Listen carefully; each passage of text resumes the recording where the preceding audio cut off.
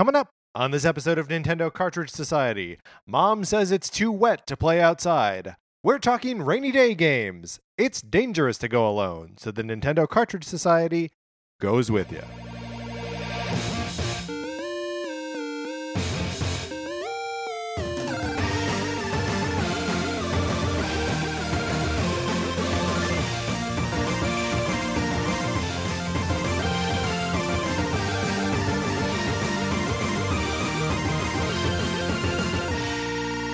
Welcome to Nintendo Cartridge Society. My name is Patrick Ellers, and I am joined, as always, by my co-host, Mark Mitchell. How's it going, Mark? It's going cozy. We got a little cozy thing going on. Mark's wearing a hoodie, as per always.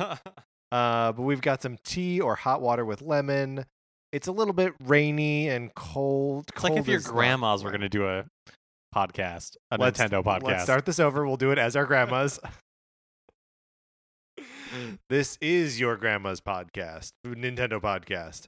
So that's what we're going to be talking about today. But we'll get into that in a second. The Nintendo Direct had us so distracted or blindsided that we had to blow through some of the things that we normally do. One of the things that we normally do is remind you that if you would like to borrow my copy of Sonic Forces, there may still be a chance for you to do this. May or may not. I haven't seen my copy of this game in a little bit. I sent it off. Hopefully it is coming back to me someday. Maybe they're 100%ing it? Maybe they're look, if anyone borrows my copy of Sonic Forces, gets it sent to their house, 100%'s the game, and then has no way to share that information with anyone. If you do that, it would be a feat. Maybe it got lost in customs when it was like going across the border or something. Maybe that's it. Whatever the case, if you would like to get on this list to borrow my copy of Sonic Forces, all you need to do is email your address to me. We are Nintendo Cartridge Society at gmail.com. And I send it to you, and that's as easy as that. And then you send it back to me. Hopefully it is also as easy as that. Mark, let's get into what we've been playing this week.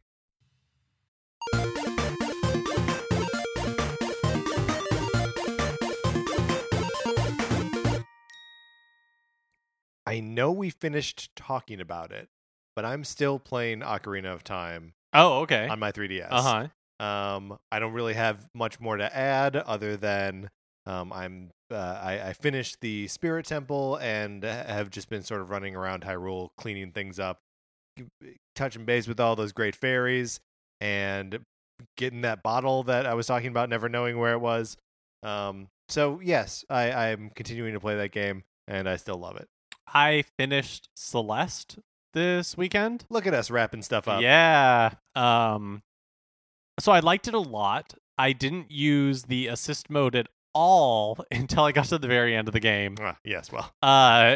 It was the first time ever that, like, I see a lot of people talking about how the Switch needs a proper D-pad. Yeah. And I had never experienced that for myself before. And then playing Celeste, I was like, oh, yes, now I get it.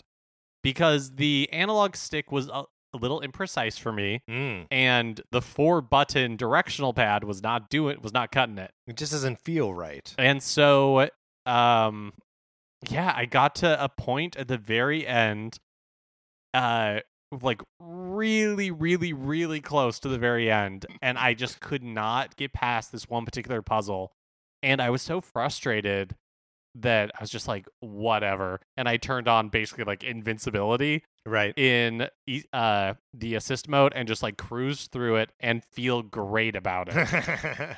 Because I think we talked about on the podcast before that I was getting the feeling that like the like individual chapters were a little long. Yeah. And some of the puzzle mechanics that they throw at you are just not fun at all. Like, there's wind that blows, and any level with wind in this game, I just wanted to die.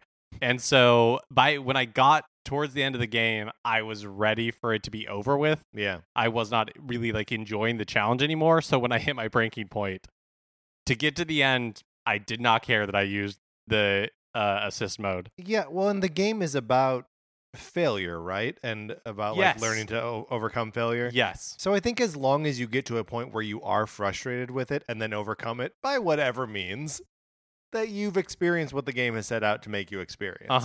It's a great game. Yeah. I really enjoyed it. But I definitely hit a wall a few times.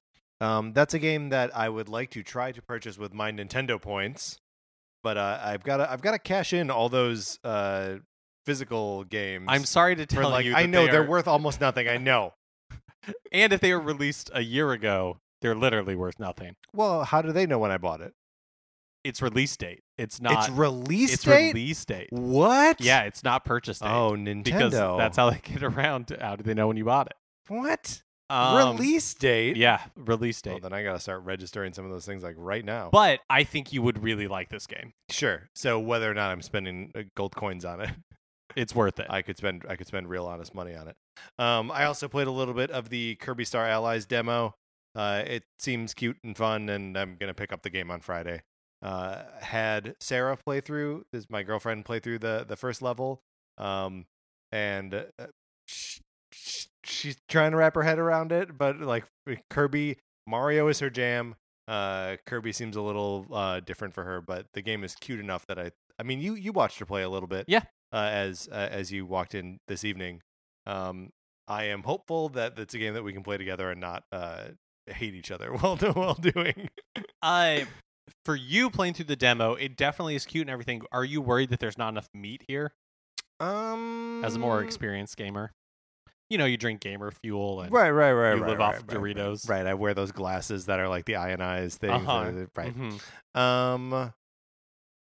I don't know. I still feel like we mentioned this on the last episode. We don't really know what like the substance of this game is. Fair. We've seen 2 levels, and I mean there could well be some really challenging or levels later on or interesting spaces to explore. But I mean, if it's just continuing to find new ways to like jam characters' powers together to like do cool stuff, maybe I'm okay with that. Could not believe how charmed I was the first time I made a friend in that game. Because like you turn this little like Joker enemy guy into your friend, and like his whole design changes, and he like goes up to Kirby and like they kind of nuzzle each other.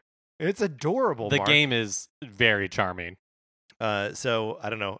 Feels like enough for me. Bring some joy into my life. Thank you, Nintendo.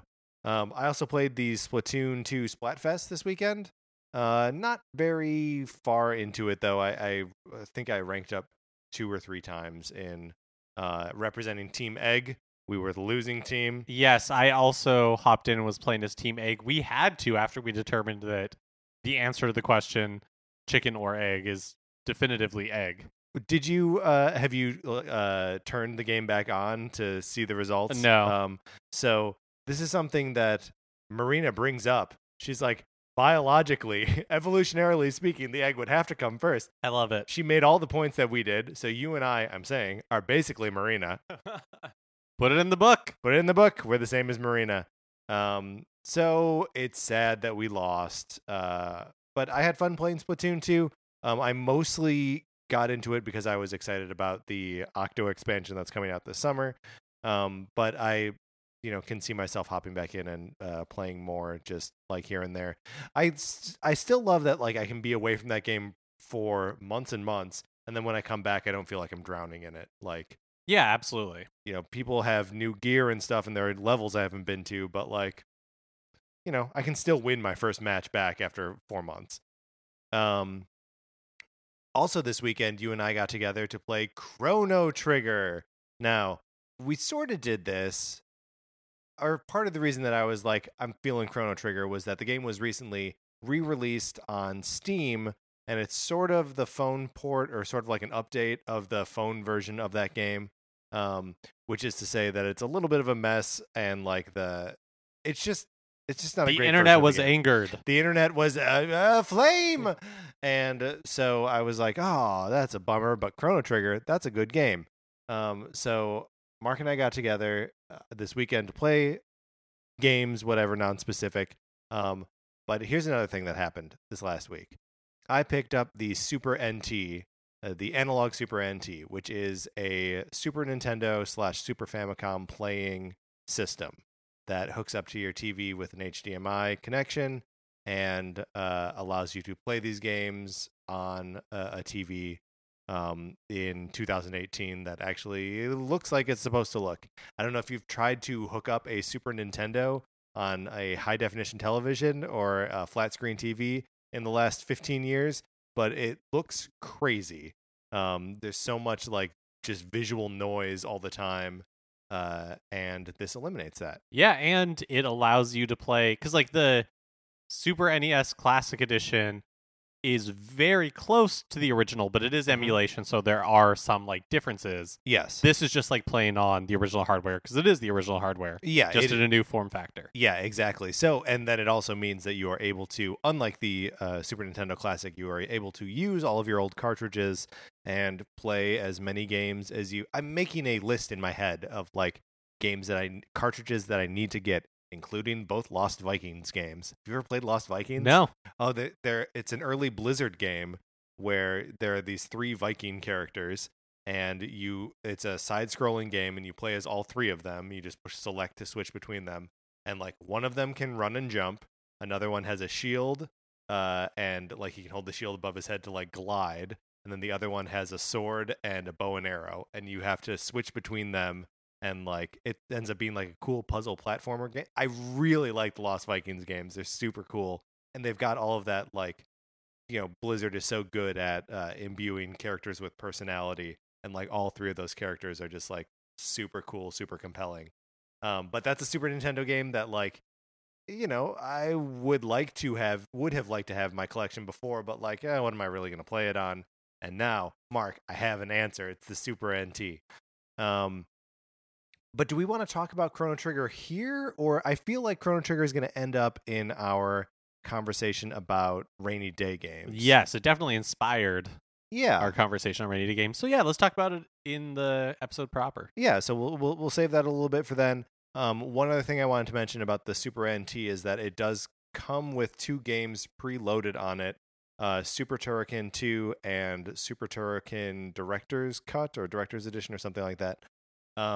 And I played a little bit of that. It is like a side-scrolling shoot 'em up Contra-esque kind of thing, with some really insane sprite work. Like the screen is just filled with amazingly detailed robots and bullets and stuff.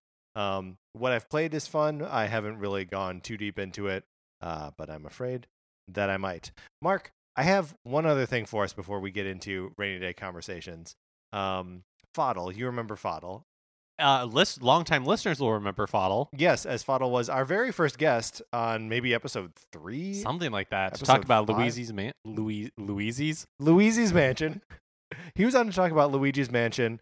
And Fodl, listens to this show, and he had a problem with my take on Faye. So, Fodl generously offered his opinion.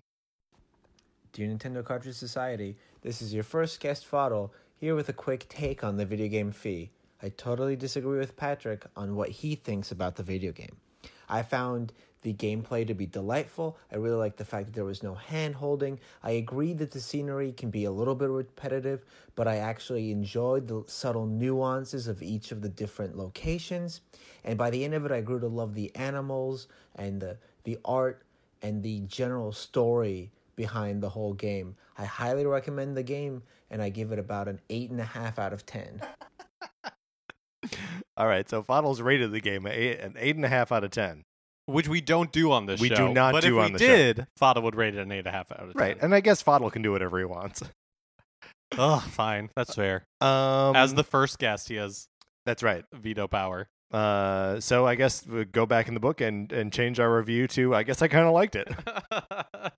It does sort of make me want to go back, and him saying that like he liked the direction of the story makes me sort of want to see it through to the end. But I don't know if it was feeling like grindy and boring for me, I probably don't want to subject myself to that again, right?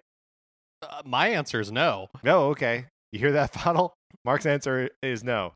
We'll see. I'll wrestle with my inner demons and see where I land. Mark, let's get into our main topic, rainy day games. And we'll start with Chrono Trigger because that's where we were before we transitioned over to this.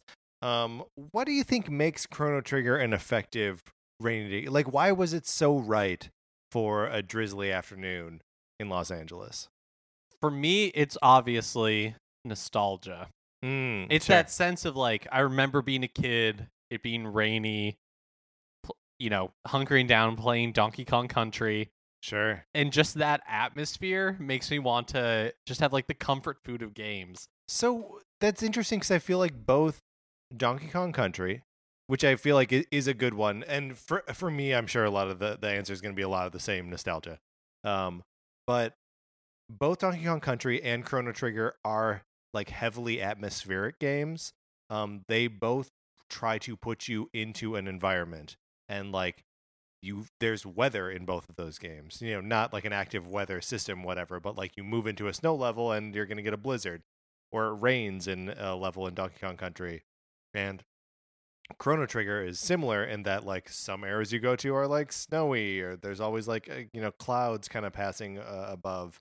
You get a sense of the weather in the game. Do you think there's a connection between that and like experiencing weather outside?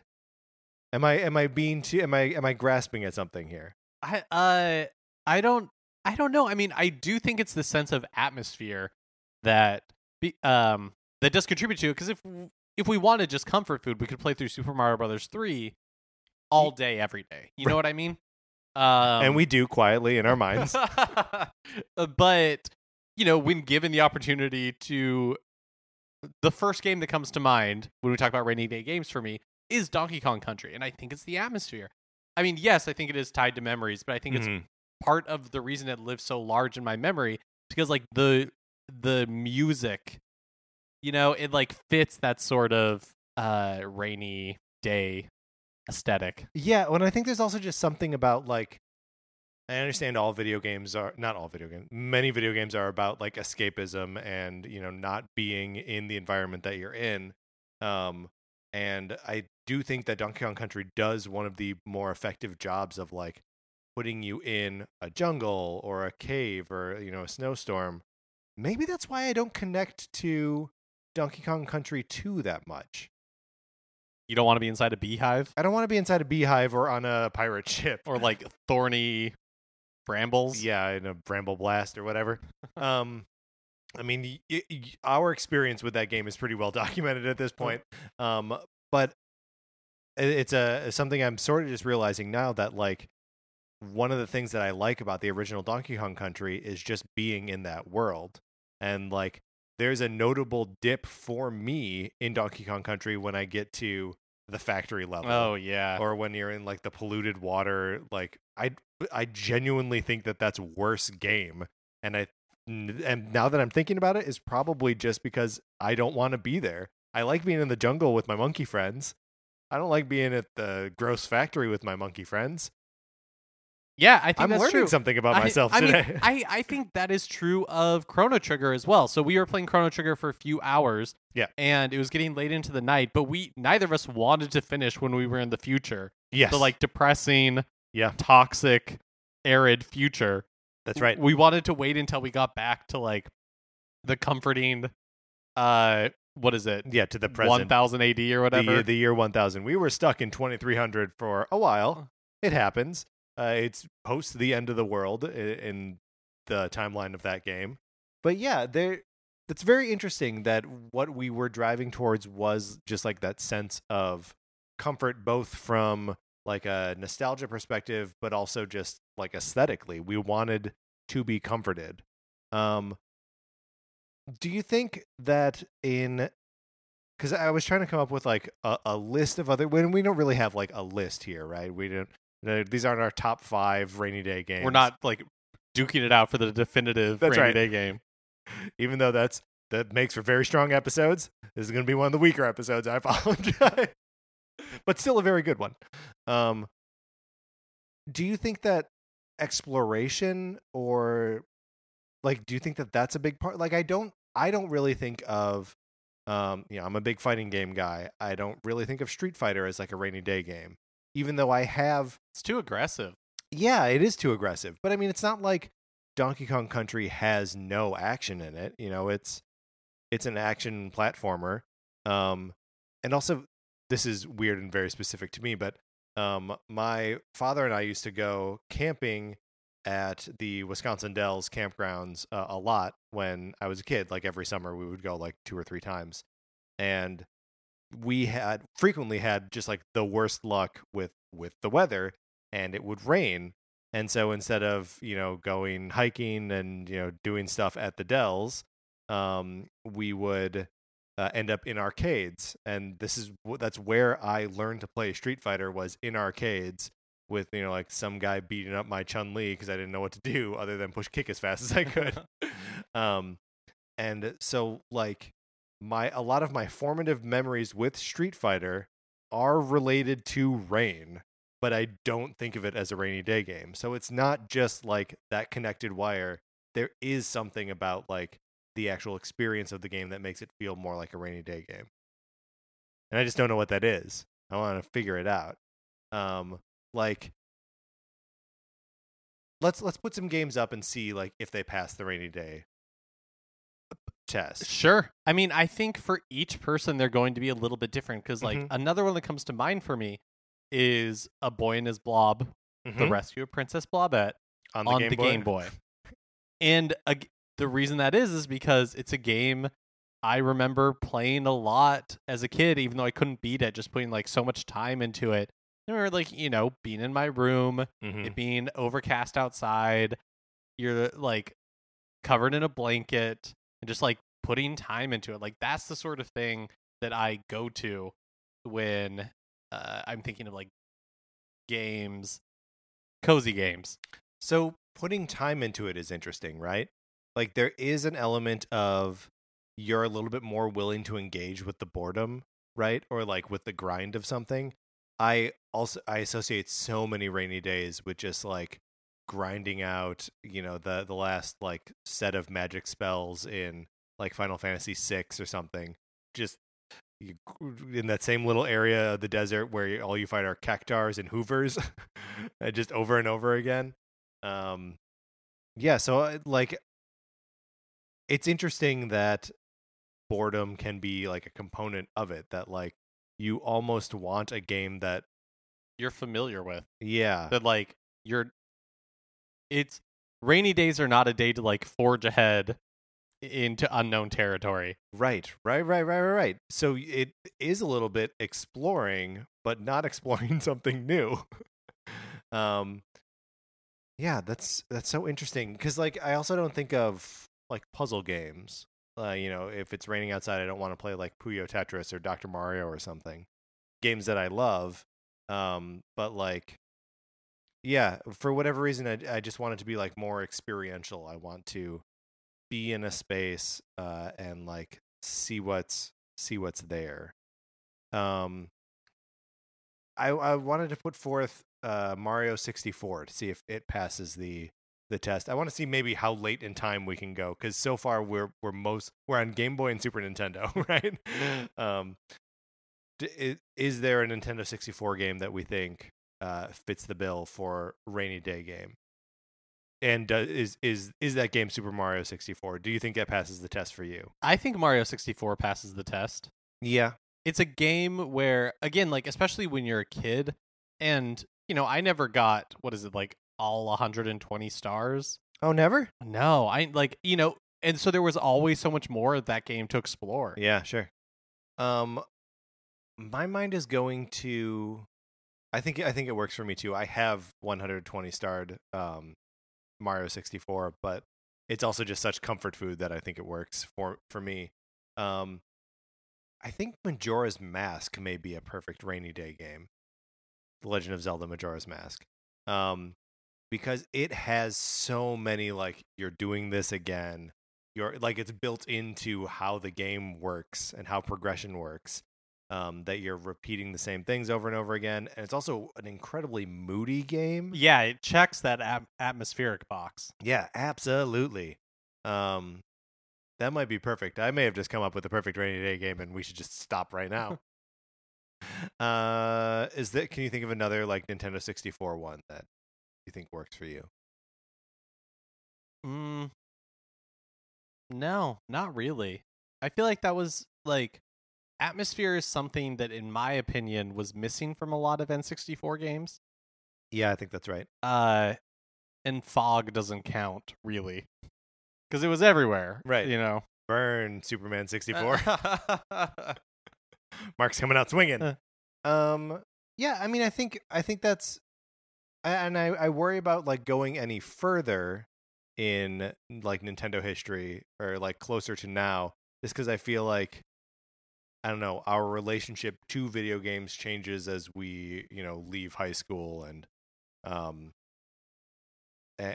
all of that, and also just sort of around the turn of the century too, we start like just playing more games, so you're not really sinking unlimited hours into one game. I don't know. Any other thoughts about rainy day games? It's so rare in LA. Yes. When you have the opportunity. Mm-hmm. But yeah, there's just something very comforting about it. About the rainy day? Yeah. And about like going back to those things that you loved and still love. I also I like, maybe what part of that is that you're like, well, it's a rainy day, I can't go out. Which is a very LA thing, and I know, whatever.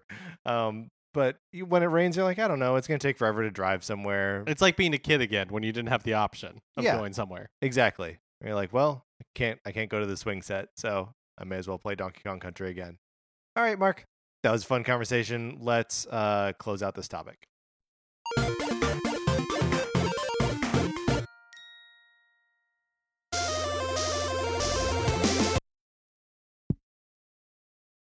And that's going to do it for this episode of Nintendo Cartridge Society. If you enjoyed it, you can rate, review, subscribe, all that good stuff on Apple Podcasts.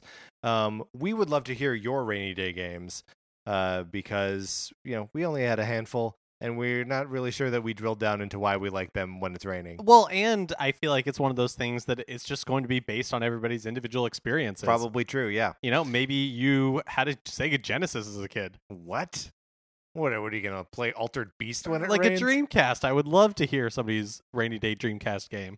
No, I had a Dreamcast. I played it a lot when it was raining. I don't know that I have one for that, though. I just play Power Stone again.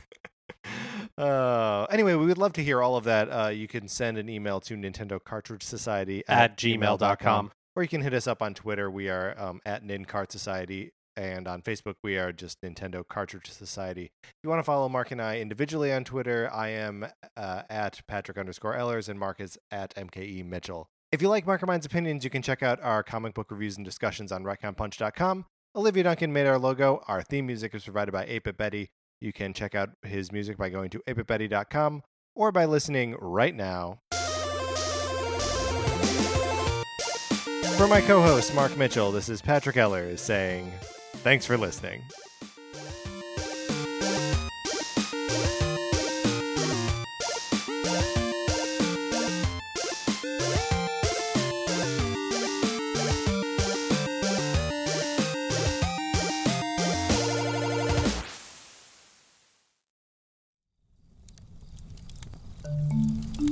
Campfire.